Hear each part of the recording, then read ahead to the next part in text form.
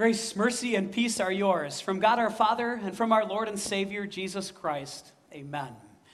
Over the course of the last few weeks, we've been looking at the book of James in the New Testament and identifying some of the things that James would consider pressure points in the lives of God's people.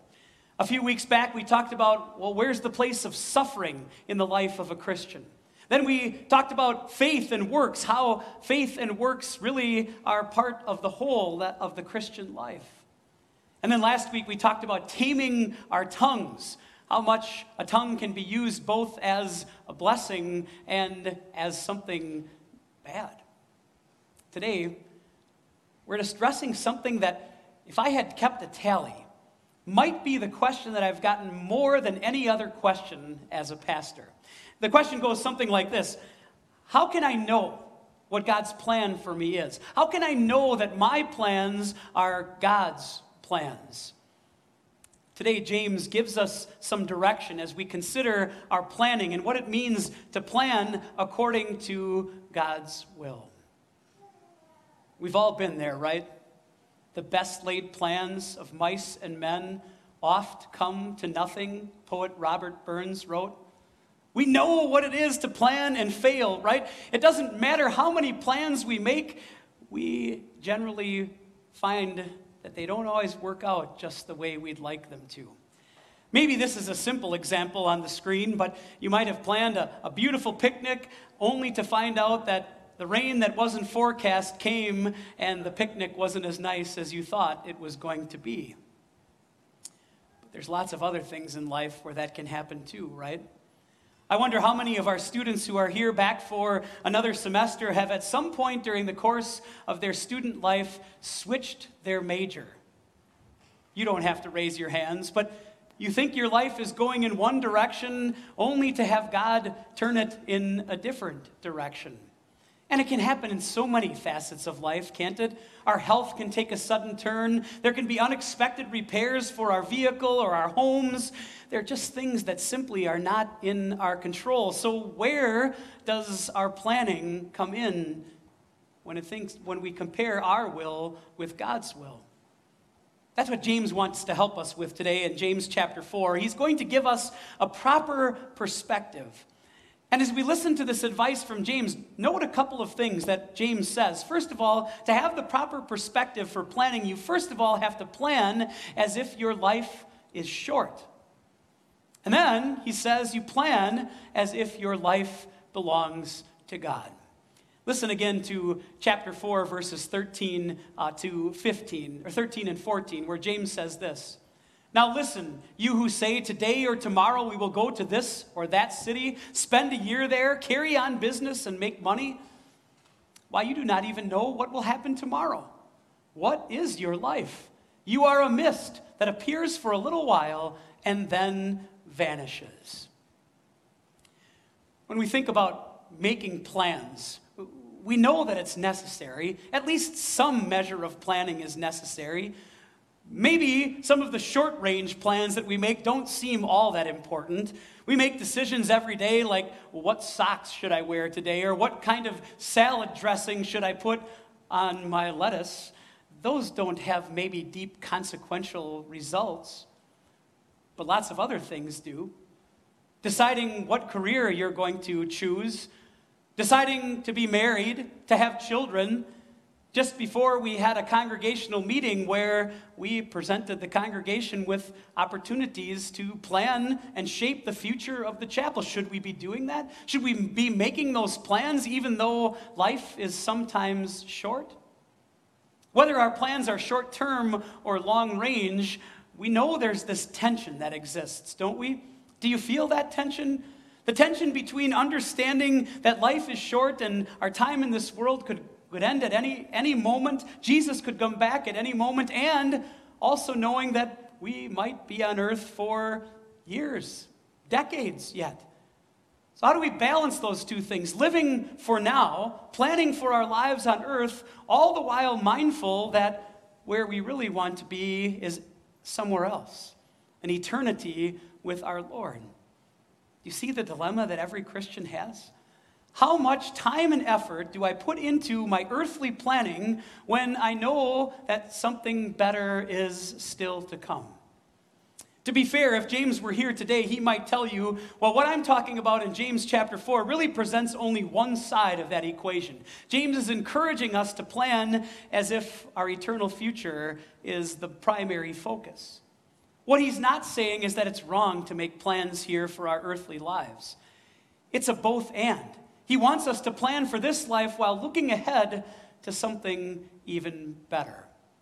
Okay, I'm going to quiz you in just a moment here, so be prepared. First of all, before I even present you the options for the quiz, let me say this.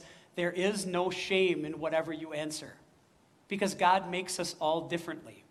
But as I thought about planning, I thought really there are two far extremes to the way people plan. On the one hand, you have the people who want to plan out seemingly every moment of every single day. I think I've seen people with Excel spreadsheets and flow charts and pie charts that say, this is what we're going to do now, and then this is what we're going to do then. Every detail is meticulously planned. Then on the other end of the extreme, you have your people who, what's the expression? Fly by the seat of their pants, right? Not much planning, just whatever happens, happens. Everything will be fine. It'll all work out, right? So here's my question. Again, no shame. I'm just interested. Maybe you're kind of in between the two, but I want you to choose which one you feel like you're closer to. Who are my meticulous planners out there? Go ahead, raise your hands if you really like everything planned out. Okay, quite a few of those. How many are closer to the other side where you just take life as it comes? It's almost a 50-50 split. Isn't that proof that God has created us all differently? And that's a good thing, right? Here's the funny thing. It really doesn't matter which side you fall on. An equal number of plans will be successful and fail, I suppose, no matter which side you're on. Sometimes we can plan things out that work just the way we want them to. And other times, life throws us a curveball where the plans that we had simply don't amount to much. Should we be concerned? Should we be concerned when our plans don't turn out the way we want them to?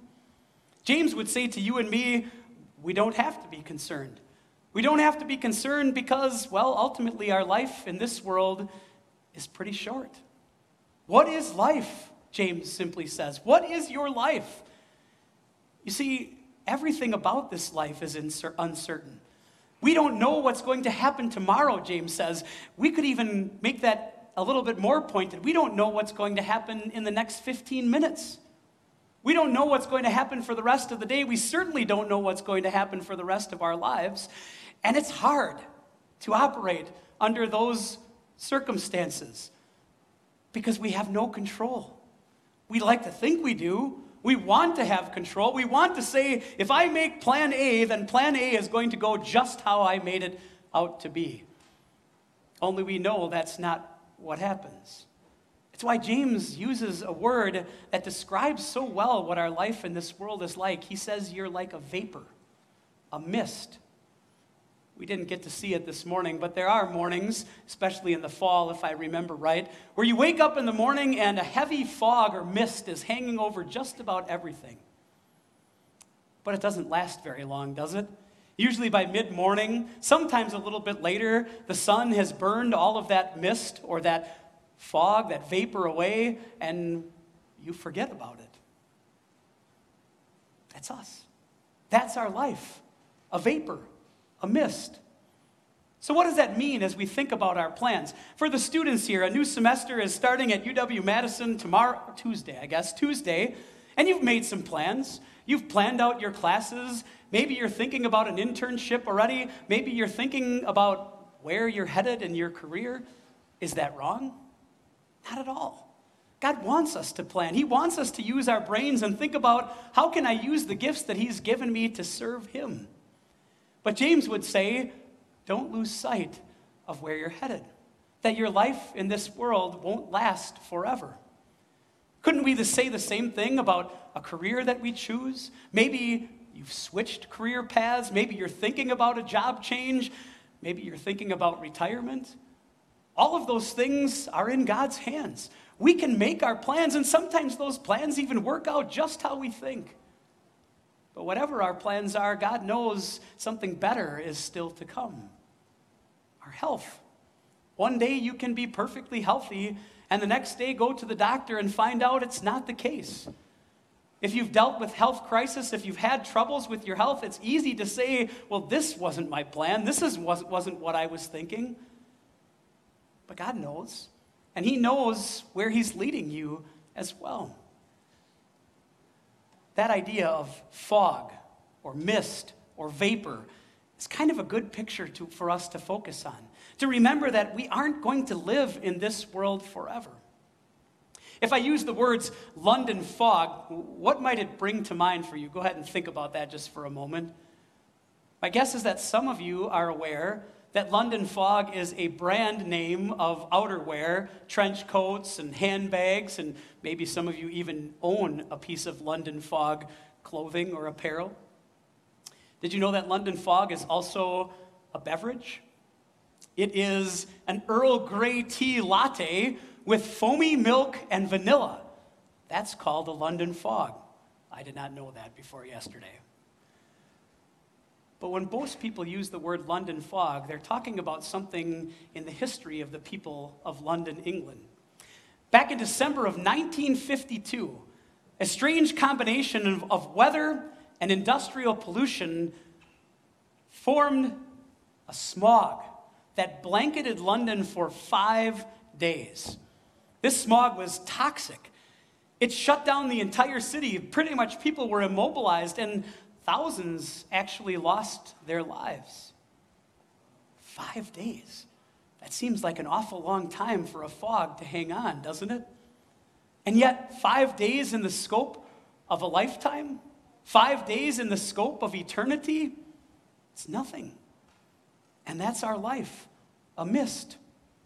So how should we plan with those thoughts in mind? Well, James would say plan knowing that your life is short, but plan also knowing that your life is in God's hands. Listen to verses 15 to 17. Instead, you ought to say, if it is the Lord's will, we will live and do this or that.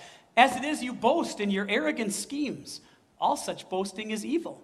If anyone then knows the good they ought to do and doesn't do it, it is sin for them. God's will. That's what James talks about. That thing that makes us wonder, well, what exactly is that in our lives? What is God's will? Well, God's will for you and for me is that all people be saved and come to a knowledge of the truth. If we start with that's God's will for your life and mine, then everything else that we consider when we talk about planning falls into place. You see, what it takes to submit to God's will, to understand that God knows better than I know myself, is a pretty good dose of humility. A humility that doesn't come easily to us because it's completely unnatural. You see, I love to think that I know me better than anyone. And so if I make plans for my life, of course I know the way those plans should go. Of course I know what's best for me. But in that arrogance, as James calls it, I forget that someone knows better. That someone knows my life better than I even know it myself. Do you know that Jesus once said this? Even the very hairs of your head are numbered. How can God know us so deeply? We constantly have to fight to put down our pride, to think that, yes, there is someone out there that has a better plan for my life than I could ever come up with. And it's God's word. The promises that God has made us there that create in us a willingness to submit ourselves to the will of God, knowing that he knows what's best. James says it this way, instead you ought to say, if it is the Lord's will, I will do this or that, or live in this city or that one. So let's circle back to the question, how? How do we know what God's will and God's plan for our life is? If there were one simple, easy answer that I could give you today, so you could walk out of here and say, if this, and this happens, then I know it's God's will, I would do it. But the Bible doesn't answer the question in that way. The Bible simply says this, let's start with how God loves you and me. And then let's stay connected to God in his word and understand that that's where the will of God is found. And then when decisions are made, when plans of our life are being made, let's pray to the one who we know is in control, humbly submitting to what he has planned for us. And then it's time to act. Do what God is leading you to believe is right, and trust that God will bless it. He will bring you blessings for your life through whatever decisions are made when you trust that his will is best. Does it make sense that James is trying to create for us a mindset in planning? He's trying to make us realize that if we approach plans in the way that we ought, to think that God's will is first and our will is secondary, then we're on the right track. If we don't get frustrated or worry or complain to God about our plans going awry, doesn't that demonstrate that we are submitting to the will of God? It's so easy to do those things, isn't it? It's even easy to question. It's easy to question that God maybe doesn't love us if my plans don't work the way I want. Maybe God's love for me isn't as deep as I wanted to believe it is. See, that trap of thinking that we know better than God can lead us to those questions, can lead us to that place. And so I want to offer you today what the Bible offers you as proof of God's love. Are you ready? It's 2 wooden beams, stained with the blood of the very Son of God, who was willing to go to a cross for you and for me, so that every single sin of ours is washed away completely. Paul says it this way: God did not spare his own Son, but gave him up for us all. How will he not also, along with him, graciously give us all things? If God's love for you is called into question in your heart and in your mind, look no further than the cross of Jesus. Look no further than the love the Heavenly Father has for you to offer up his own Son. And then trust that the blessings in your decisions that are made, and as God guides those decisions, that he will bless it in the way that he knows is best. We saw it in Proverbs chapter 16, verse 9. In their hearts, humans plan their course, but the Lord establishes their steps. Make your plans and trust that God will lead them on the proper course. Or Jeremiah 29:11, for I know the plans I have for you, declares the Lord, plans to prosper you and not to harm you, plans to give you hope and a future. That's God's ultimate plan for you, to take you home to live with him forever in heaven. Some takeaways from our sermon today. Number 1, making plans is a necessary part of life, and God wants us to plan. Throughout Psalms, Proverbs, other places in Scripture, a lot is written about planning. King David in Psalm 20 actually says this: may God grant you all the desires of your heart and make all of your plans succeed. Number 2, we recognize that our lives are uncertain and short. It was Moses who wrote in Psalm 90 that a person's strength might be 70 years or 80, but they quickly pass and we are soon forgotten. Finally, number 3, we trust that God's plans are always best. He plans to give us eternity with him. Do you remember these words of the Apostle Paul from Philippians chapter 1? That the one who began a good work in you will carry it on to completion at the day of Christ Jesus our Lord. That's what God wants for you, to live with him forever in heaven. All right, I won't ask for a show of hands on this one, but I want you to think about it. If you think about your life right now and everything that's happened in your life, and you had to analyze how you thought your plans have worked out, where would you be on that scale of red, yellow, and green as far as being satisfied with your plans? Is it fair to say that we might go between some of those every once in a while in life? But what James is trying to tell us is to stay as satisfied as we can possibly be, because we know to whom we belong. We know the one who sent his Son to die for us. We know the one who wants us to live with him forever in heaven. And so we can say, as James instructs, if it is the Lord's will, we will do this or that or whatever. We can put our lives in God's hands, knowing that his love for us will always win the day, and that he's waiting to take us to be with him forever in the joy of heaven. Amen. The peace of God, which passes all understanding, will guard and keep your hearts and minds in Christ Jesus. Amen.